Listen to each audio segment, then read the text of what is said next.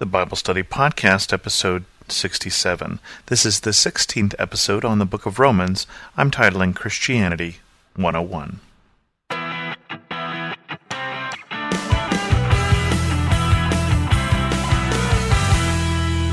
Welcome to the Bible Study Podcast. I'm your host, Chris Christensen.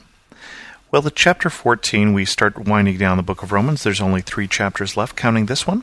And Paul deals in chapter 14 with the fact that not all Christians agree with one another. This is something that was true in Paul's day, is true today, and probably will be true until Jesus comes again.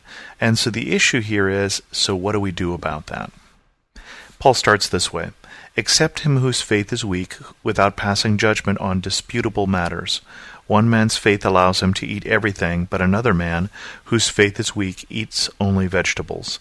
The man who eats everything must not look down on him who does not, and the man who does not eat everything must not condemn the man who does. For God has accepted him. Who are you to judge someone else's servant? To his own master he stands or falls, and he will stand, for the Lord is able to make him stand. So the first thing that Paul says here in Romans 14 is that there are disputable matters. There are some things that are important and central to our faith, and then there are other things, many things I believe, that are disputable, that Christians can disagree on and just leave it at that. I think a good first pass on what things are central to the faith are those things covered by the historic creeds. The Nicene or the Apostles' Creed intended to give us some idea of what it was that was central to Christianity. And those basically boil down to that God is Father, Son, and Holy Spirit, the Father's the Creator, that Jesus came, died, was resurrected, and ascended to heaven, and that the Holy Spirit is still at work today. That is what the early church felt was the central issues, the central matters of Christianity. You'll notice it doesn't deal with drinking alcohol. It doesn't deal with eating meat, as Paul deals with here in Romans 14. It doesn't even deal with what day to worship on. It doesn't deal with baptism. It doesn't deal with communion.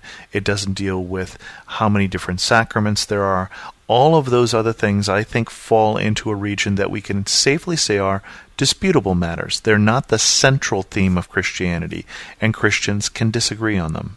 And then Paul gets into a matter that was of particular interest, especially at his time, and that is the eating of meat. And the people who are not eating meat, in this particular example, are not eating it for reasons of conscience. It's not that it's a particular form of the Atkins diet or anything else. They're specifically choosing to not eat meat because they think that eating meat is wrong. Now, one particular factor that would affect them at the time is that the pagan temple backed up on the local butcher shop, that the meat, as is dealt with in several other of Paul's letters, may in fact have been sacrificed to idols. And so that gave some people, Paul says, whose faith is weak, a problem with eating meat, because they're feeling that they're being somehow supporting this, or that they're somehow eating something that was sacrificed to another god. And Paul says, this is a disputable matter. Don't look down one on another, either the one who eats meat or the one who doesn't, on the other one, because you don't behave the same way. Who are you to judge someone else's servant?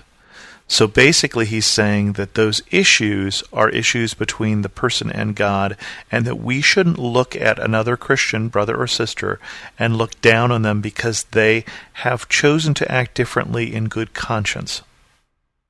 He goes on to say, one man considers one day more sacred than another man considers every day alike. Each one should be fully convinced in his own mind. He who regards one day as special does so to the Lord. He who eats meat eats to the Lord, for he gives thanks to God, and he who abstains does so to the Lord, and gives thanks to God. For none of us lives to himself alone, and none of us dies to himself alone. If we live to the Lord, and if we die to the Lord. So whether we live or die, we belong to the Lord.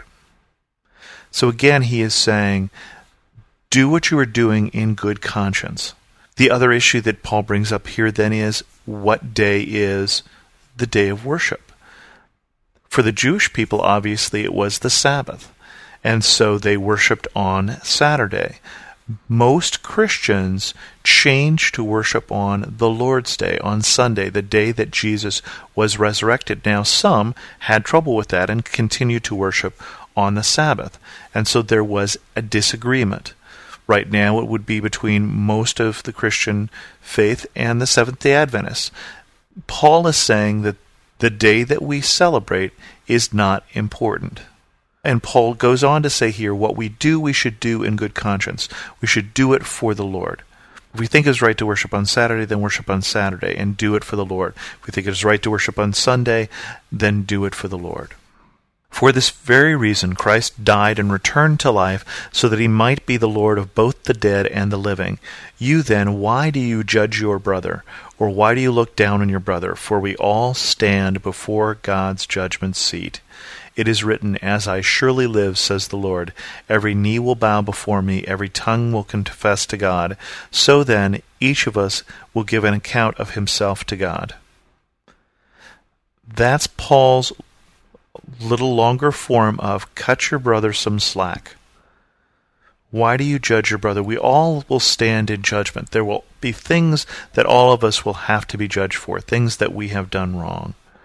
Why do we add to that?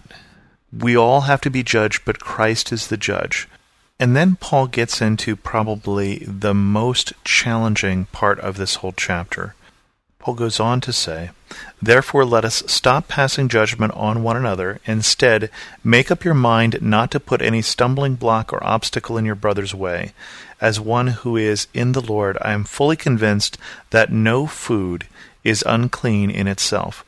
But if anyone regards something as unclean, then for him it is unclean.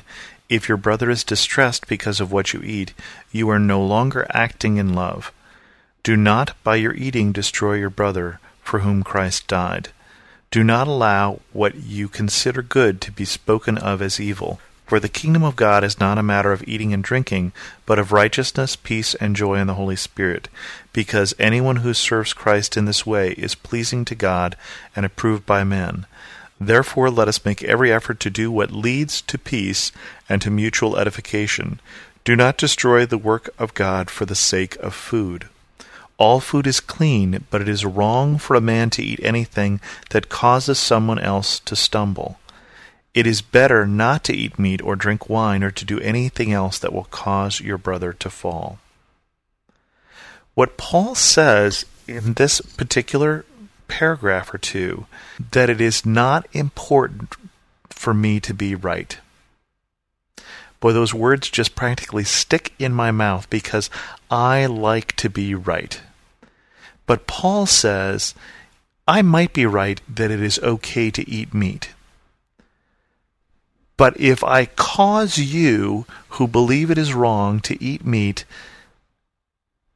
because of my assertion, because of my firm conviction that it is okay, but you still believe it is wrong, and therefore you act against conscience, you've fallen into sin because you've acted against what you believe to be true.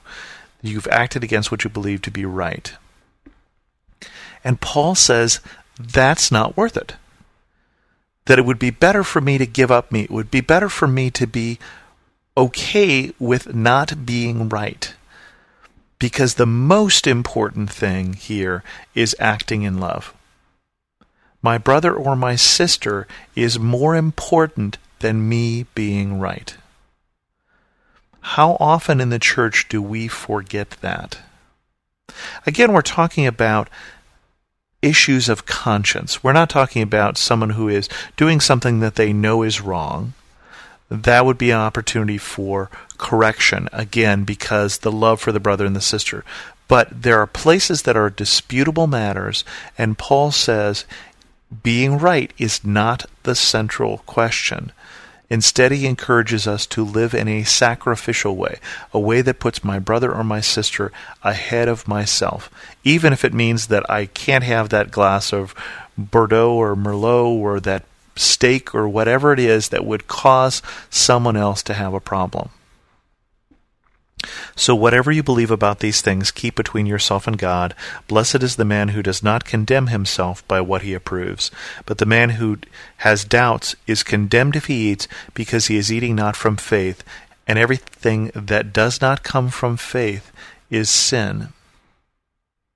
So again, Paul says that when we act against conscience, when we do something that we believe is wrong, and this is the interesting thing, even if it isn't, but we've chosen to do what we think is an act of disobedience, that is disobedience, that is sin. With that, we'll end this episode of the Bible Study Podcast. If you have any questions, feel free to send them to host@thebiblestudypodcast.com or leave comments at thebiblestudypodcast.com. And as always, thanks so much for listening.